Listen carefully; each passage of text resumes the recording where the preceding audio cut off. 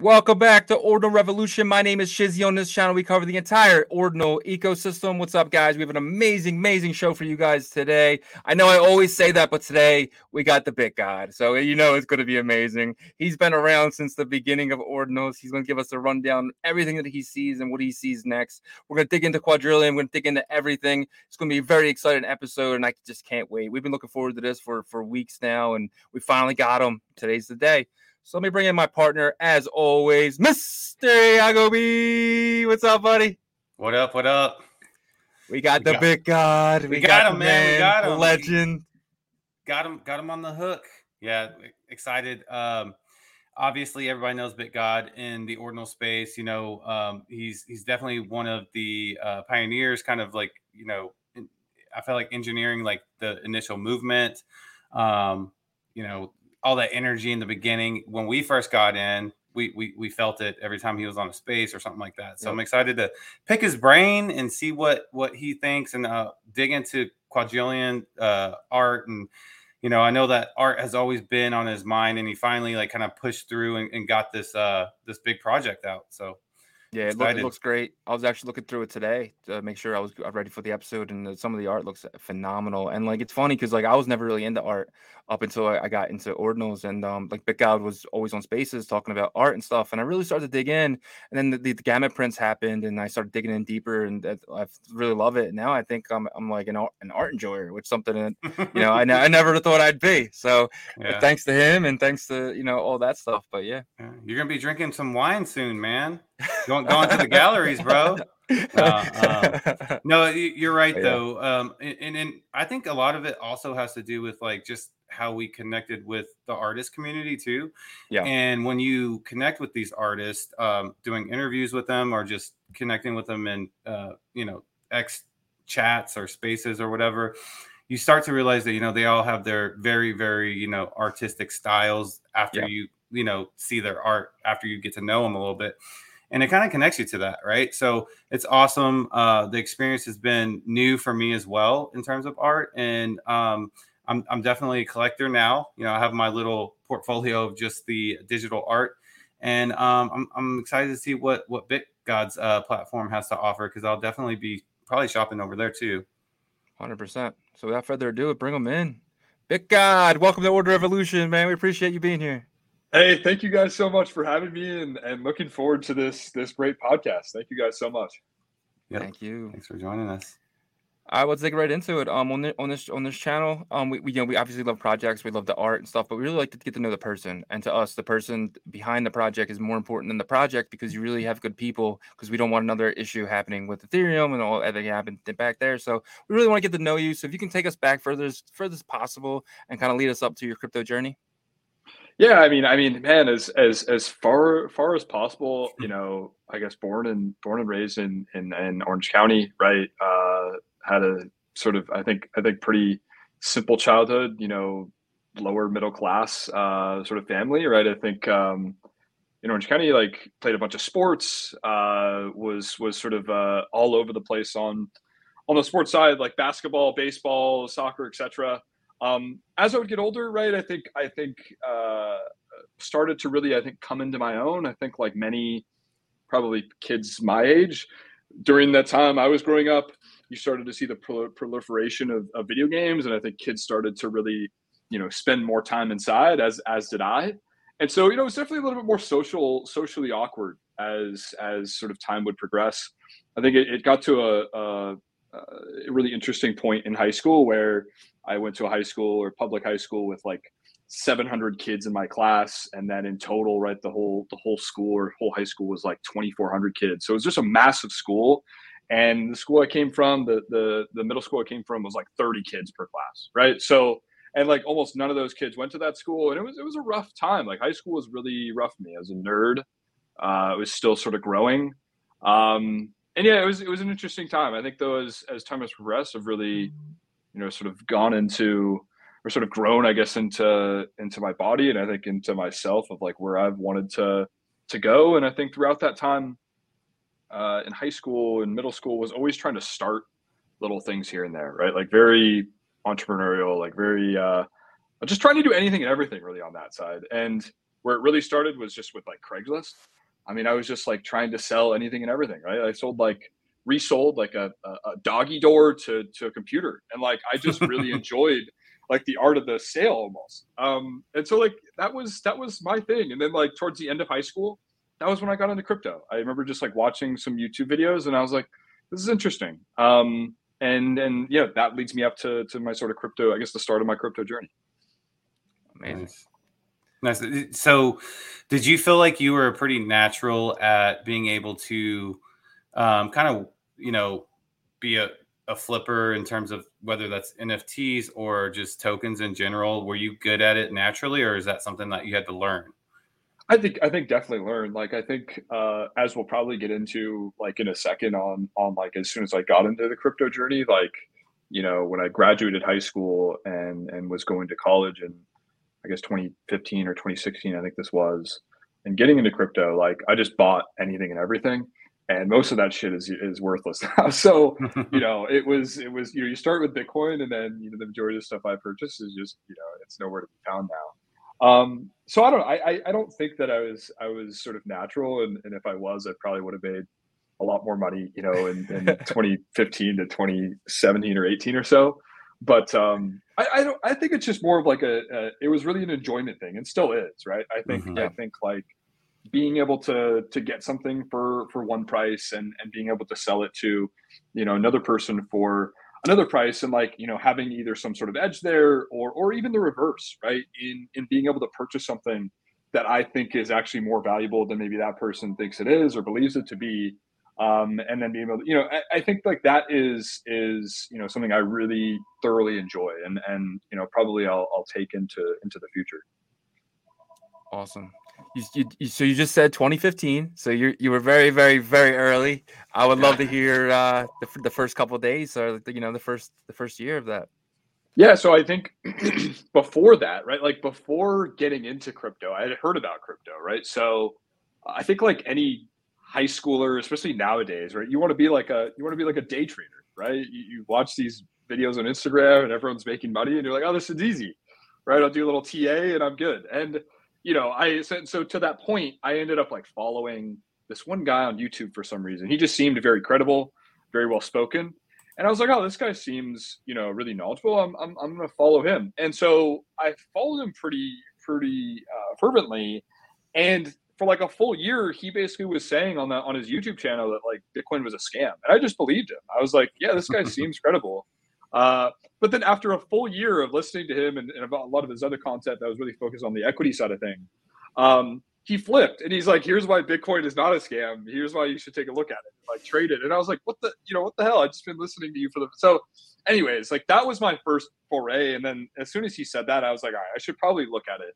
And I think like the first year was really interesting, right? It was like mainly using like Coinbase and Bittrex and, what else was I using, I guess, at the time? There wasn't really much, right? Like there wasn't DeFi, you had like MetaMask, but like it wasn't really there yet. So I don't know, like that was what it was mainly. And like watching YouTube channels of like, people thinking what, some coin is like good for. And like people, you're trying to listen to people on these YouTube channels tell you how like, the tech is so good on this coin and why you should buy it. And now I know that most of those are probably just shills, but like, back then you had no clue. And that was my first year probably in crypto. It was just a lot of buying scams and buying random things. And some of those things did go up. Some of those, a lot of those things did go down, but that was really my first year in crypto.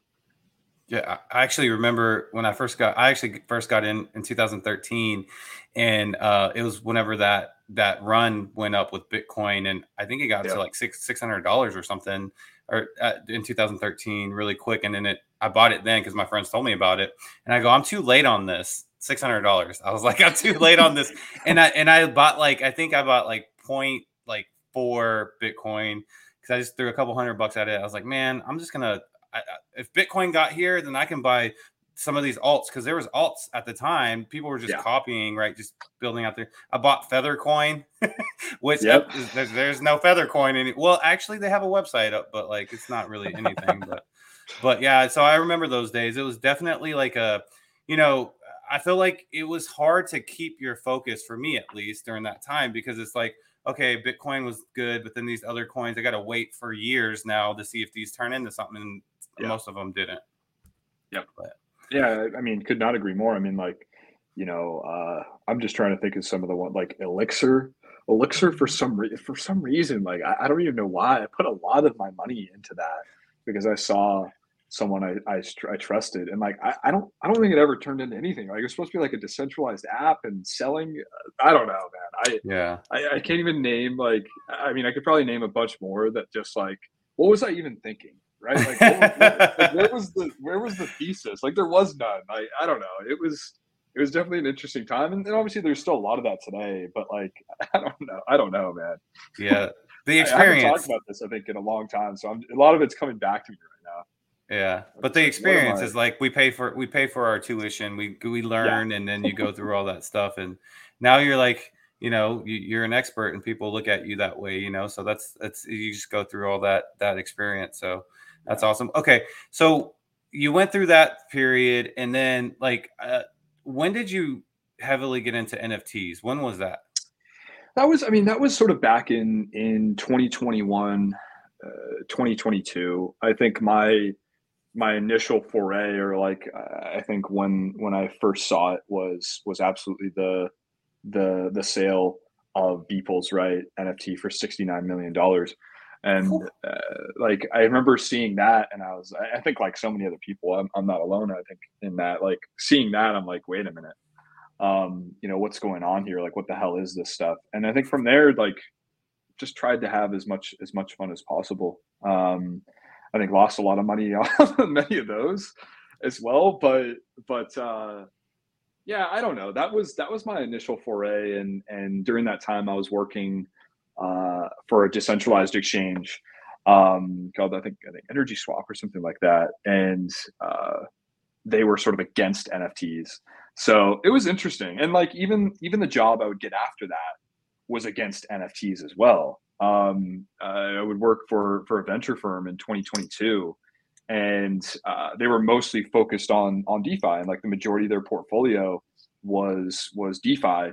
And like I was always trying to push them to get into NFTs or like anything art related, and they were just like, I don't think so. And I think they only ever did one deal on the NFT. It wasn't even really NFT, it was NFT-Fi, right? So borrow and lending for NFTs. So, but yeah, 2021, I think 2022 was my initial foray of knowledge of NFTs. Why do you think they were so against that? Do you think it was because like they didn't want to give up market share from the token side? Yeah, I mean, probably. I think it has something to do more so with when I joined the fund, right, or the company, they were 2 years into, I think, their fund, or like 2 years into, or maybe a little bit longer. I think in 2019 was when they started it. But like, of course, the money that they had raised back in 2019 and maybe a little bit more after that, right, from institutional investors, was DeFi focused, right? So they had their mandate of like, hey, this is where we're focused, and it was mostly on the DeFi side, and unfortunately, just the NFT side just didn't cross over enough, I think, to be able for them to say like, hey, this is a part of our thesis, or this is a part of our mandate. That's my guess. But yeah, makes sense. When you were buying the NFTs, then were you looking at it from an art standpoint, or were you just looking at the 10,000 PFP like everyone else was? I think definitely the 10K PFP. I think it's only been, I think, like Shizzy, I think like you were saying in the intro, like ordinals has been the main thing that has turned me on to art.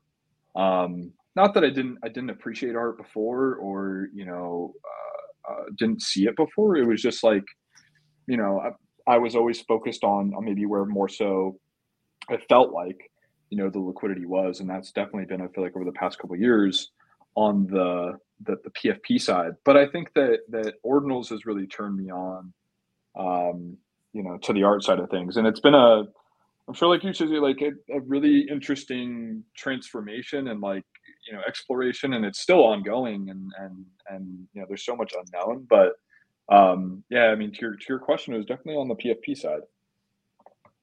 Awesome. So let's jump forward a little bit. Yeah, I was just gonna say, across like a number of different ecosystems, right? Like ETH and Sol and Near, and like Near. many of the different yeah, near. I mean, I got way too many NFTs there that are just totally That's interesting. So, that community isn't that big, is it? No. I mean, I was always interested in it. Yeah. I mean, that's I think interesting piece, right? Is you had just towards I think the middle of, well, I think it was like early 2022. That was when, of course, like things started to slide everywhere, right? It was no longer up only. We started to go into now that we know, of course, like more bearish, downside. And then, of course, like the Luna crash eventually happened, and most L1, I think, ecosystems other than like Ether Soul for NFTs, didn't really survive. And then Near was definitely one of those. So like, I think one I had like, I think 200 of, or like Near knots. I don't even know if those are worth anything now. Yeah. I mean, I just remember hearing a lot of people saying that there was so much potential with that, that chain. But, and I messed around a little bit with it, but never on the NFT side, but that's cool. So then you mess with all that stuff, and then you kind of settled down, and then, how did ordinals happen for you? Yeah. I think this really brings us to ordinals. The new year, of course, of 2023 happened. And, I think like probably many others, people were sort of like looking, is there something next, or like, what is there something new? Like, what is the next narrative, if any? And, I was just sort of like lost, I think, like many other people. But I think what happened was I saw on my timeline was Magic Eden launched, right, on Bitcoin. And that was, I believe the date, sort of my first day in ordinals was really March 20th, right? I think that was my first real day. I think that was when Magic Eden officially launched. Basically, as soon as I saw, Magic Eden, coupled with who they recommended at that time was Xverse, I was like, there's something interesting here, right? Like there's definitely something interesting. And I think actually, I had previously faded ordinals, and the reason for that was, back in January of the new year, or I think maybe early February, someone had sent me in like one of the group chats I had. They just sent like Bitcoin NFTs, and they did a mic drop emoji, right? And I was like, this is interesting. Can you send me a link or something? And they actually sent me to the website generative.xyz. Right. And if you know that website, and like back then, I don't even know if it's still around. I think they've shifted to new Bitcoin City. Right. But that website was like Bitcoin NFTs, but you connected your MetaMask wallet. And so I was like, is this really Bitcoin NFTs? Or is this just a scam? I don't know. And so like basically from there, I was like, all right, I'm not going to touch it. It just seems like a grift, I guess. And so I faded it from there. And then of course, like 2 months later, I saw Magic Eden launch, and I was like, oh, wait a minute. There's clearly wallets now. There's an actual, like, I know Magic Eden from Solana. This is something interesting to look into. And then from there, just basically immerse myself. I was like, there's, I think, something here, and started to really build a thesis from there.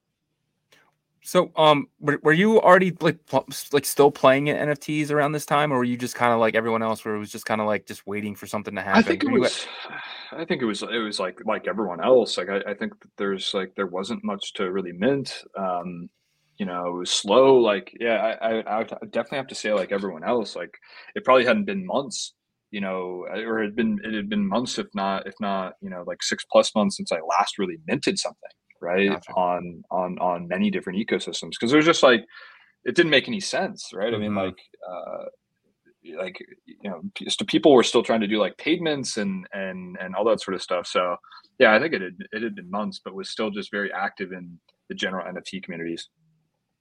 Gotcha.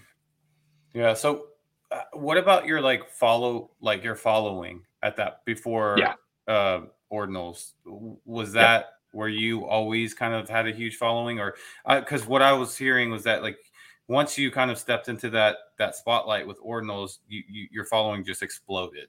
Can you talk about that experience? Yeah. So I mean, something I actually talked a little bit in depth about in the podcast right previous to this today was just sort of like, I guess, my style or like the way I do things, which is very much like I basically, it's like it's not stuff I can read in a book, right? Or like see things, and like I need to basically fall on my face like multiple times in order to like learn things. Mm-hmm. And the reason I bring this up is like, this isn't the first time that I sort of started a Twitter account or anything, right? Like this is this ultimately BitGod was like not my main account, right? Like I have a main account with myself doxed, and I was doxed like a couple months ago or whatever, Mm-hmm. as well as doxed everyone in person in Amsterdam and others. But yeah, I mean my main account, right, has like I think over 30,000 followers or something like that, Okay. and like BitGod was really just to collect, right, to have fun, to shitpost, and sort of immerse myself in this new ecosystem. And so I think the reason I brought up what I previously did is like it's obviously not my first time, I think, being in the Twitterverse. I've known how to traverse it, I guess, a little bit, and ultimately from there at that time, right, I mean I started this account from literally zero, right, on March 20th, I think, or March 21st or so. And the goal wasn't really to build a following. It was really just to have fun. I think that, like, I think you go back to, I mean, what is this? This is like early April, I think, right? When there was NFT NYC. I would go to NFT NYC and had less than 1,000 followers, right? And would, be able to meet Donnie and Swag Toshi and Bob Bodley, right? A lot of these great people in the Ordinals ecosystem when, like, Ordinals was nothing and we were still just being laughed at. And then, would sort of, I think a month or so later, right? What is it? Bitcoin Amsterdam, right? That was, or I'm sorry, not Bitcoin Amsterdam, Bitcoin Miami, right? Yeah. Would of course go there, and the following had taken off, right? And was focused on the OXPT side of things. So yeah, I mean, it's been an interesting ride. Yeah, I remember those days because we kind of pivoted from what we were doing. We were just having fun in the beginning, just covering DeFi in general. And I got into BRC20s, actually brought me over to Ordinals, but then started exploring other things. And I said, Shizzy, let's check this out for a little bit. And once he got in, we both talked a little bit, and we just decided to go full head on in. And I remember Bitcoin Miami is when I remember people were talking about you a lot. And I think you made a lot of connections down there as well, if I'm correct on that. And then that's whenever all this, like, when was the big BRC20? Like it was like late April. That's when things started happening. And I think like probably everyone in this this podcast right now, like that's when we all started to like mint stuff, right? And like anything that was like or at least that I felt was like memeable, it was like, fuck it, let's mint it, right? And dick token and whatever the fuck, right? So, and I think from there, right, that's when I started to really build a thesis around like, okay, I think that this is a really interesting way to bootstrap a community, right, in sort of launching a BRC20 and then moving on to the art side, right? Like I've never had any plans to do anything on the gaming side, the the metaverse, the DeFi side. Like it was always going to be something on the art side. I think that things have obviously changed, and I think we've tried to make the best pivots. But yeah, that's I think when it was like late April to mid to late May, and maybe a little bit into June. Yeah, that was a fun time. Things were flowing, but like it was weird because like obviously the overall market hadn't had like its bull run, but then Ordinals had a mini little bull run there. But okay, so from there you had OXBT, you went through that, and then now you're at Quadrillion. So that transition over from kind of leading a token community to now what it seems to me is like you're connecting with artists more on, is it like on an individual level, kind of almost kind of recruiting these artists? How does that work?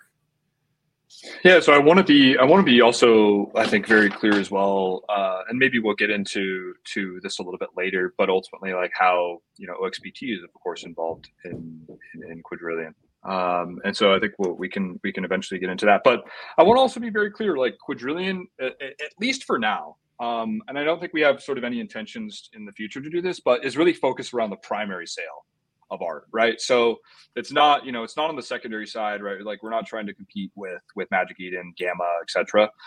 It's really around the primary sale, right? And sort of providing unique experiences for both, of course, you, the user and the minter, as well as the artists that are a part of that. And so what Quadrillion is, and is, of course, its first product, Perpetuals, is a curated collection of 21 artists making their really debut on Bitcoin, right? All of them are sort of established artists from the East Side with, I think collectively, around like $10 to $20 million in sales. And so the focus of this, this curated collection, right, is really on the experience as well as the art, not the artist, right? In that you actually won't know who you're minting in terms of edition that you're minting until post-mint, right? And so throughout this whole experience, right, what we're wanting you to do is really connect, right, with pieces. And so you're not only, of course, seeing the art, but you're also getting an audio file,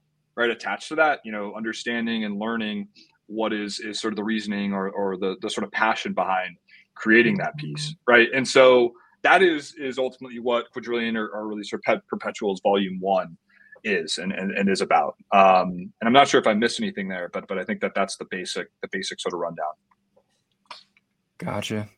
So that was awesome. But I definitely want to take it back a little bit. So back when let's jump back to April just for a second. So what was the idea behind OXBT?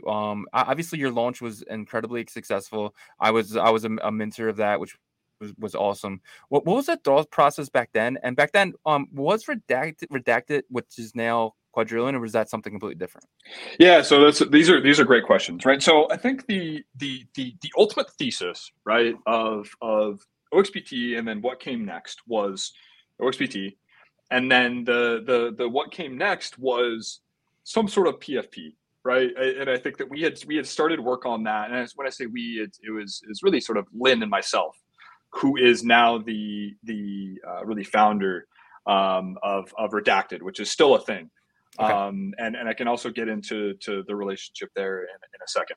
And so that was the I think the initial sort of thesis and really goal. I think what happened with, of course, the launch of OXBT is it was much more serious and much larger than I think we could have ever expected. And I think that the collection that we were working on would have we would have been laughed out of the room. I think that it was much more focused on I like, of course, like memeable character, meme culture. Like that.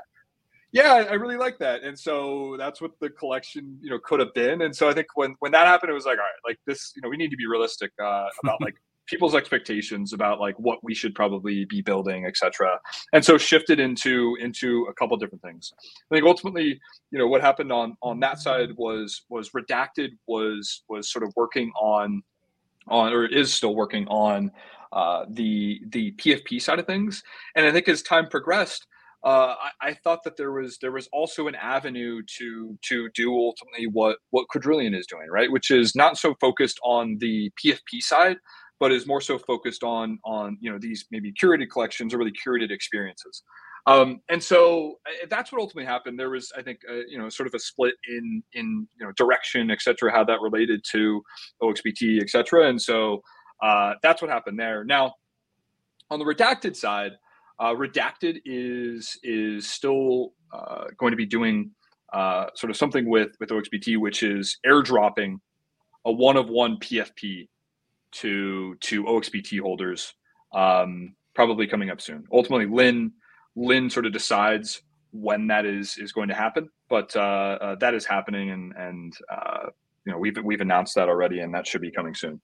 And so that's the sort of relationship there. And then I think to the the Quadrillion side, the full mint details should be out sort of soon on the relationship, but OXBT holders are mainly sort of OXBT holders will be getting priority access to this, right, to Quadrillion. I'm not sure if that, I think that answered the question pretty fully. Yeah, definitely. I could be wrong. Yeah, it was perfect. So my because So to me, back OXPT was backed by art. When I was buying it on the open market, I assumed that it was backed by art and stuff like that, and we're going to get the airdrops and stuff. And I was assuming you didn't say anything like this back then. I was just like, oh wow, this is going to come with BitGod, huge personality in the space, and it's going to come with this. And nothing really ever came, right? So it was just like down only, which was exhausting. And then you got to a point where, and I remember this because I was actually on vacation and I was getting notifications. BitGod decentralized the token, and so that was obviously you understand that was kind of but do you think that was a mistake? I think I know it's sort of a hard conversation to have. I think that we made. I think there was a lot of decisions that were made in the effort to, I think, make sure all the sort of T's and I's were dotted on the legal side. I think a lot of decisions were made to make sure that the best interests were in the holders, all that sort of stuff. I think here's the thing though. I think that it's been incredibly difficult to do much of anything with, I think, really a BRC20. It's pretty difficult to use as a payment mechanism. It's very difficult to use as a governance mechanism, which I remember actually, Shizzy, we talked about, or I think with you, Gobi, you sort of pressed me, I think, a little bit on that on a space one time, and I appreciate you for that. But I think that there's a lot of things that we have had thoughts of, explored, talked with the holders, right? Many of the larger ones. And then I think ultimately tried to make the best decision in those sort of holders, or in the holders' sort of best interest. So that's what I would say. I don't think it was a mistake. The team has never made a single cent from this. From OXPT specifically. I've yet to sell literally a BRC20. I think like we've tried to really do our best and continue to do our best, and so. I think that the kind of person I am is like, I want to go. And if we, if all of the decisions were just in my sort of hands, there would have been a ton of stuff out, months and months ago. But that's sort of what I'll say to that, right? Is a lot of times it's just not all in my hands. And like, you have to think about what's best for the holders, for the rest of the team and ultimately the company, and try and align those interests. But I think it's a great question. Awesome. That was a perfect answer. I really appreciate it. Yeah, I mean, I think like we've tried, right? I think like that's the best thing. Like, and we're committed to continuing to try. And maybe this new avenue is like not the right one, but I think again, like we're committed to trying to figure out what makes the most sense for everyone. I'm not going to quit. So, even if it's sort of short-term hurt, I'm hoping that it makes sense long-term. Yeah. And like this entire space is trial and error, right? So you can't get mad at someone for trying. And this is we're so early that these are the bumps and bruises that we have to take. Even for me, you know what I mean? Like it's just one of those things where it's like, okay, maybe I shouldn't have went so hard into that. So it's my fault, you know what I mean? But that's just something that, as a community and as a person, like we have to kind of like understand that, this is crypto, but we're on the very, very out, we're out there, you know what I mean? We're not near. Exactly. We're on Bitcoin, but Bitcoin's the safest and we're the furthest. So totally right now. Yeah.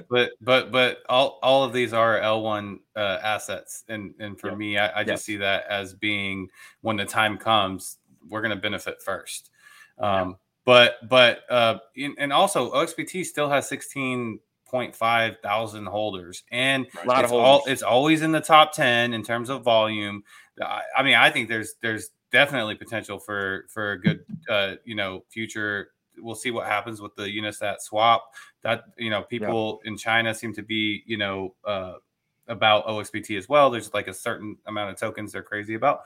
So who knows where it goes. Plus you have the extra utility with Quadrillion that BitGod just talked about. So yeah, I just want to tell everyone that I'm still a holder of OXPT, just so everyone knows. So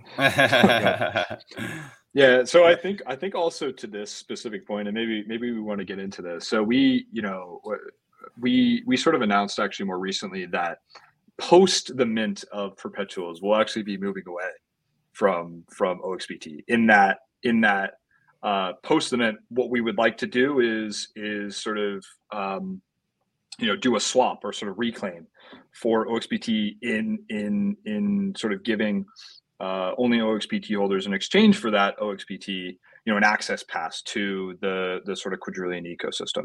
And the main reasoning behind that really is the runes debate. In the OXPT server specifically, when that stuff was like originally launched, there was a ton of chaos, confusion, etc. And honestly, I expect that to continue. I don't know if BRC20, if runes, if it's even like SAT ranges are the fungible token standard on Bitcoin. I have no clue, but I think that like what should happen is the easiest amount of clarity for holders, and what we believe that is converting into some sort of ordinals access pass, which we believe ordinals to be stable, and BRC20 and runes and whatever standard to duke it out, right? And like at one point, I'm sure one of those standards will win, and if that is the case, then maybe reevaluate doing something with something more fungible related in the future. And so that's something that we did announce, I think, like 2 or 3 weeks ago. But again, like the main reasoning behind that is runes has seriously caused, I think, some serious confusion, as well as like, unfortunately, they're just like over the past 6 months, right, since the mint, I think we and probably many of the holders expected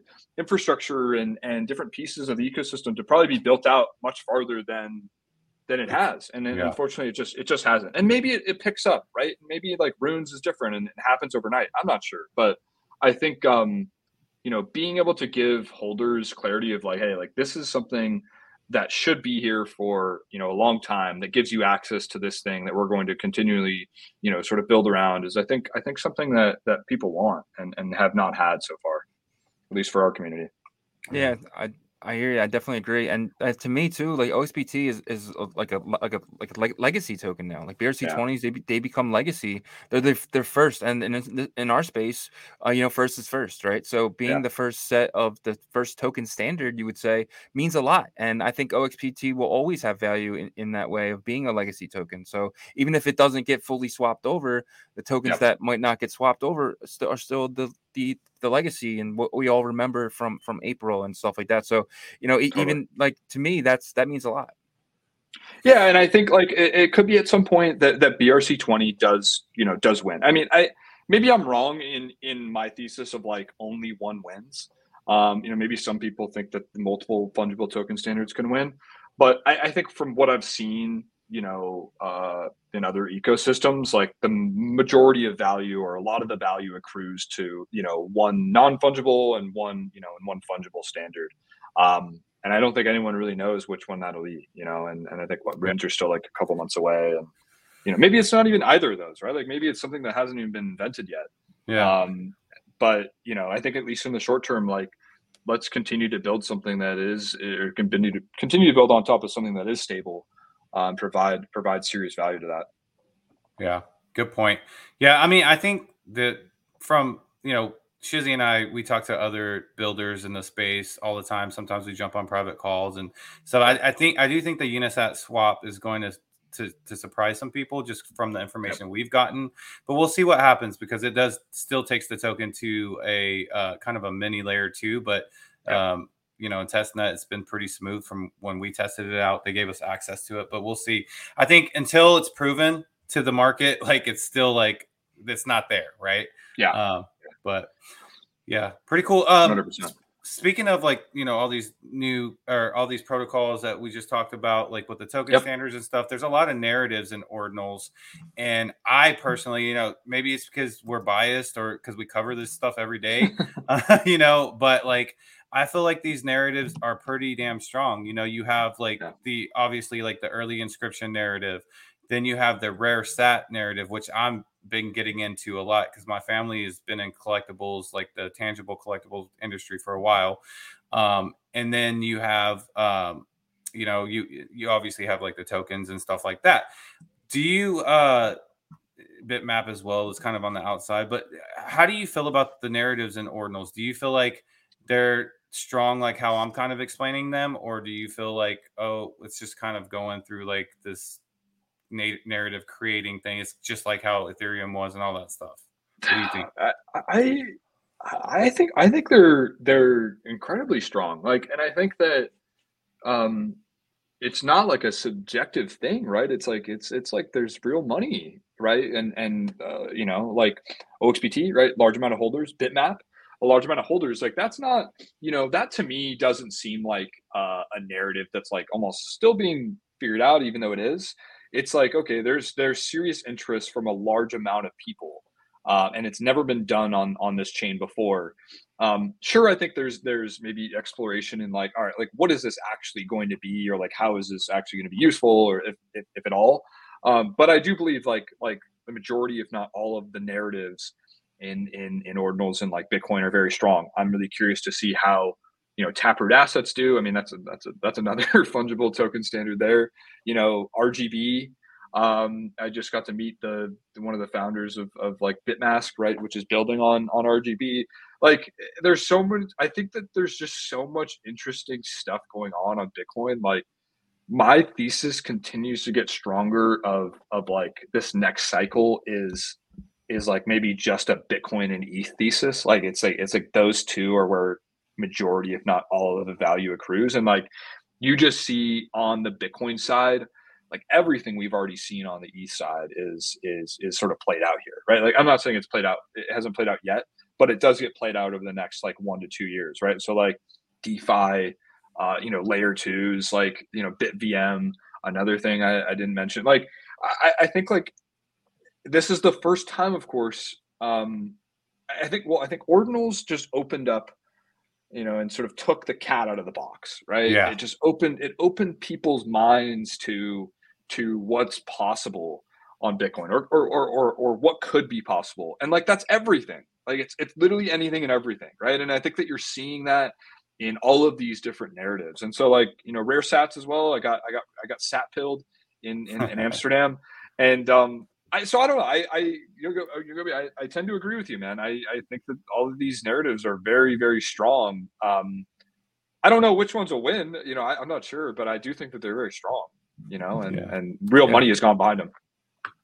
Well, I'm going to make you pick. You have to put all your money into one. Which one you're picking? Oh man, that's just to make more money. It's just not about your field, just to make the most money. You're putting all of it.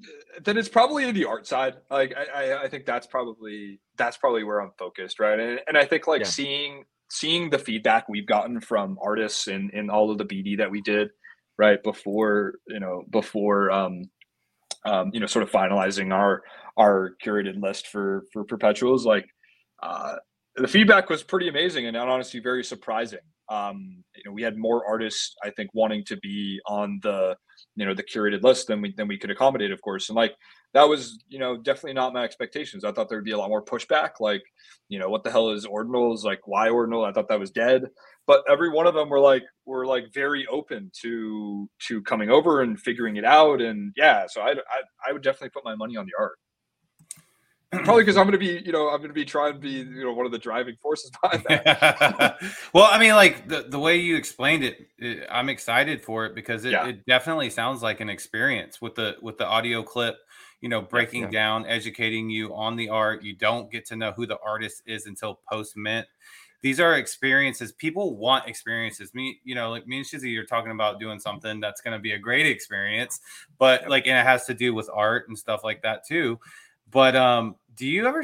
So I see like these kind of curated collections, like you guys, you know, Quadrillion. Then you have counterfeit culture. You have Prince isn't really like that. It's more of like an art gallery, you know. But they still have signups and stuff. Do you see like a future of like all these artists like being free agents and being able to go wherever they want, or do you see a future to where like they're eventually going to be like exclusive to your platform? Oh no, I mean I would hope they're not exclusive, right? I think that like they should definitely have a choice, you know, to go wherever they want. I think that the problem is mainly on the Bitcoin side, but there's just really not that many choices right now, right? And like if you go to the East side, there's there's probably 40 different art platforms that you can do or be a part of, like a curated collection, or do a unique experience, right? Or just sell on super rare. Like there's a lot of different platforms for you to get your art and get your name out there. It's just not the case, I think, unfortunately, on Bitcoin right now. I expect that to change over time, right? You got like Osura coming from On-Chain Monkey, right? But no, I mean, I definitely hope that it's not an exclusive thing, because I think that, you know, one of the things I've really realized with these artists is, you know, they're all, most of them, if not all of them, of course, have struggled through this bear, like all of us, right? And you know, I think what they need is you know, creative expression, and like if they're just, you know, if they're just under us, then it probably means like, you know, we're asking them to do stuff because we want them to do it, not because they want to do it, etc. So I think allowing them to be discovered, to do, you know, different platforms, experiment with different companies is I think really critical to, you know, not only their careers, but, you know, the ecosystem at large. Yeah. Yeah, that makes sense. All right. So my last question for you is Inscribing Amsterdam. You were there, right? Yep. Okay. Yep. So what alpha can you give us in our community and whoever's watching?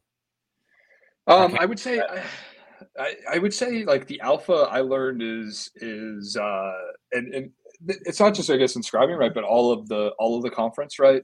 OMBs, man. I don't know. I guess like that's kind of the alpha, is like, you know, I've now got to meet ZK multiple times in person, and you know, got to be around him a bunch at Inscribing Amsterdam. They threw a great party with Magic Eden as well, and like that's what I would say. I'd say like it's one of the by far, right, the strongest communities on ordinals, and I think that they've continued to show that. So that's what I would say is OMB. And I think maybe a you know, sort of ancillary point as well is like, I do think that like Bitcoin maxis are coming around to ordinals. I think something I've been seeing, or I saw not only at Bitcoin Amsterdam, but also like I've been seeing in spaces since getting back, is, you know, Project Spartacus in particular, right, from Bitcoin Magazine, right, which I think is trying to inscribe WikiLeaks files,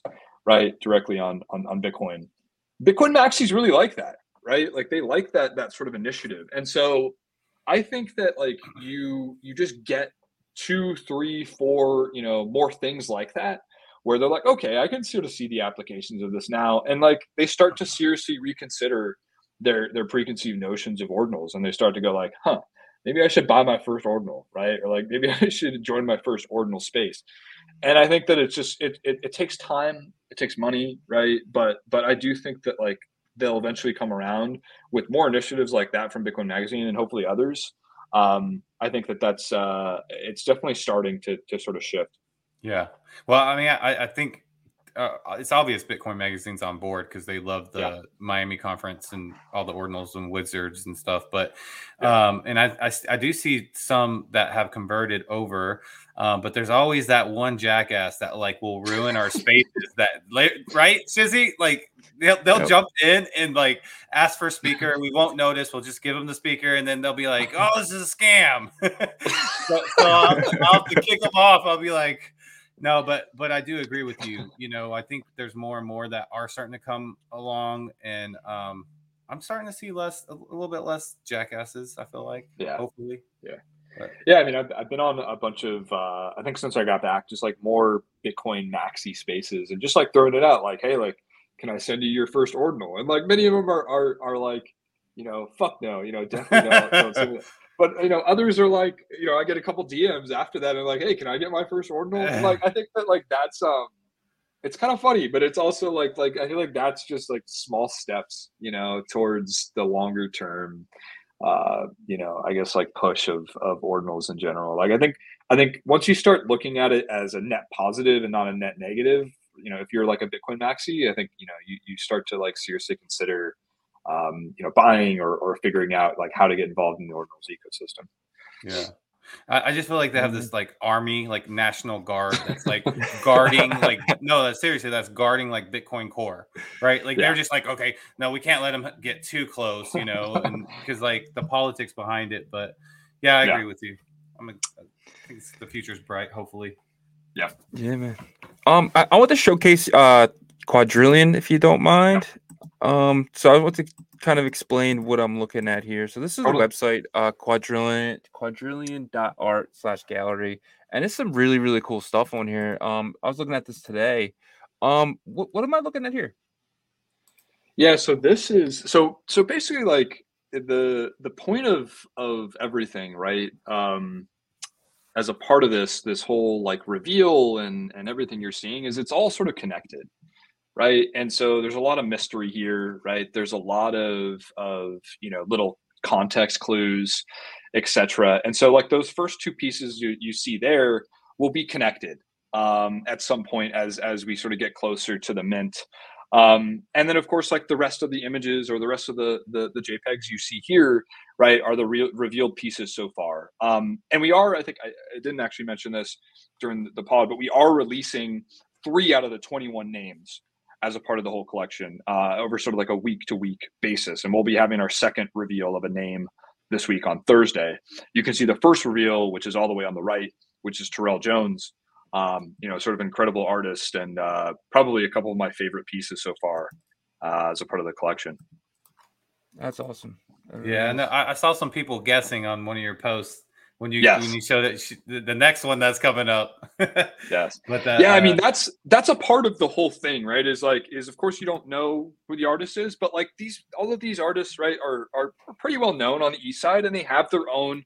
They have their own style, and so if you're sort of in the art scene, you can start to make some educated guesses, and that's a part of the whole thing, right? Is like we want people to try and figure that out, and like maybe get into little groups, right, and like try and see what the next piece is and stuff like that, and the OXPT server has loved it as well. So it's been great to see a lot of the support and a lot of the support from Ordinals enjoyers as well. I think this one click away piece has been, I think, a favorite of many people, just because of the detail and everything. Yeah, that's really cool. Yeah, that's really awesome. Is that 7-Eleven? That is a 7-Eleven. Yeah. Yeah. He's that artist is really interesting, and really happy with this piece as well. I love it. It's really cool. Is that a Pepe? I think it's like, yes, it is a bunch of Pepes. There's some Pepes, I think, dancing on the roof. You got also like in the top, or I guess the middle right to the top left, you got like the Stairway to the Moon or Stairway to Heaven. Yeah, right to the moon. That's awesome. I didn't even see that. That's really cool. This is pretty dope. This is pretty dope. I don't know. I'm getting like a different feel of the art, the type of art on the site than even the prints. It just seems a little bit more like, I don't know, like almost kind of like traditional art, I guess. Yeah, I think in some ways, right? I think like I think in general, right, for a while now, I really do believe this the established artists on ETH could probably make a crossover, right, into traditional art at some point if they continue to push, right, or continue to create. And so definitely I think it shows in their work as well. Like I think that they do some amazing work. It's really cool stuff. The more recent one we did, or released today, got sort of censored on Twitter. But that artist is it's pretty cool. I'm afraid to show that on YouTube. I know. Gotta be careful. But yeah. All right, man. This has been absolutely amazing. But God, I really appreciate you. This is a part of the show where we kind of give our guests the stage to talk to our community, and that time has come. The stage is yours.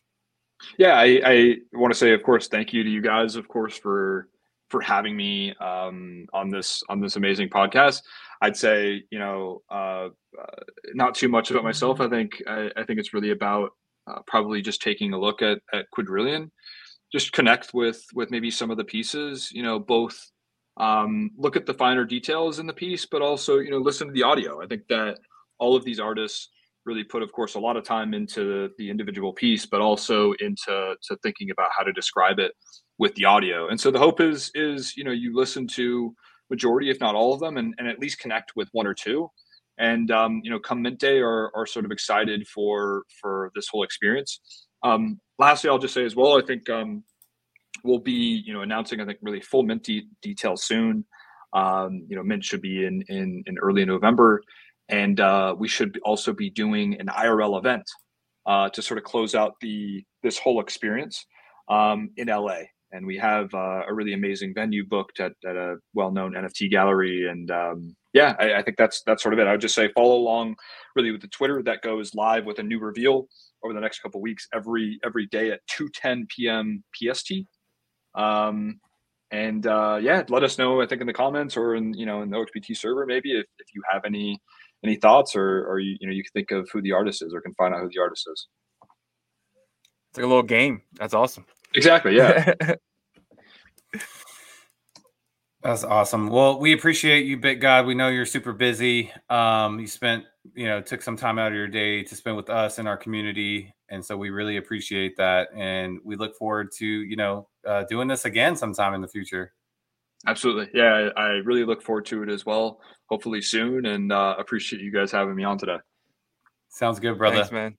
Take it easy. Peace. Well, that was absolutely amazing. BitGod, man, everything as promised. Really, really amazing person.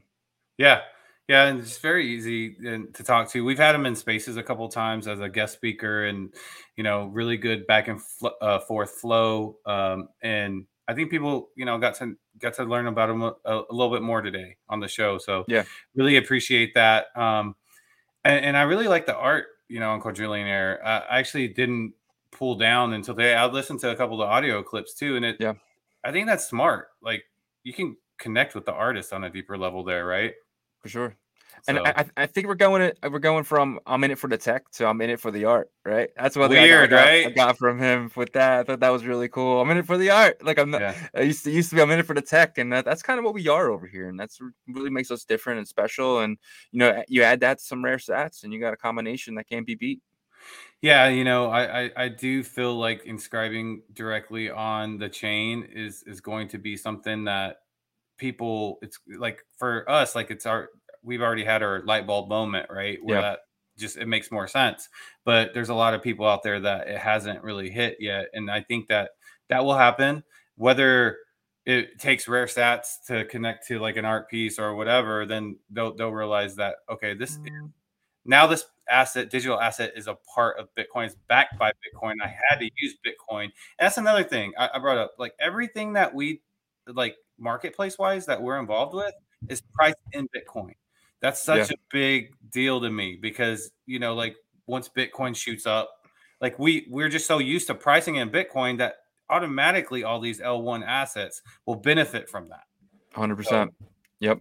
Everything here is Bitcoin. You check a price of something, you check into the price of it in Bitcoin. And this is and nothing against Stacks or any other L2s or anything, but like when you're on their marketplaces, it's not priced in actual Bitcoin, right? So that's the big difference. And I'm excited to see what Quadrillion brings, and also the art scene. That's definitely growing. I'm noticing like it's growing, like in terms of legit artists, digital artists, and so excited for the future of Ordinals.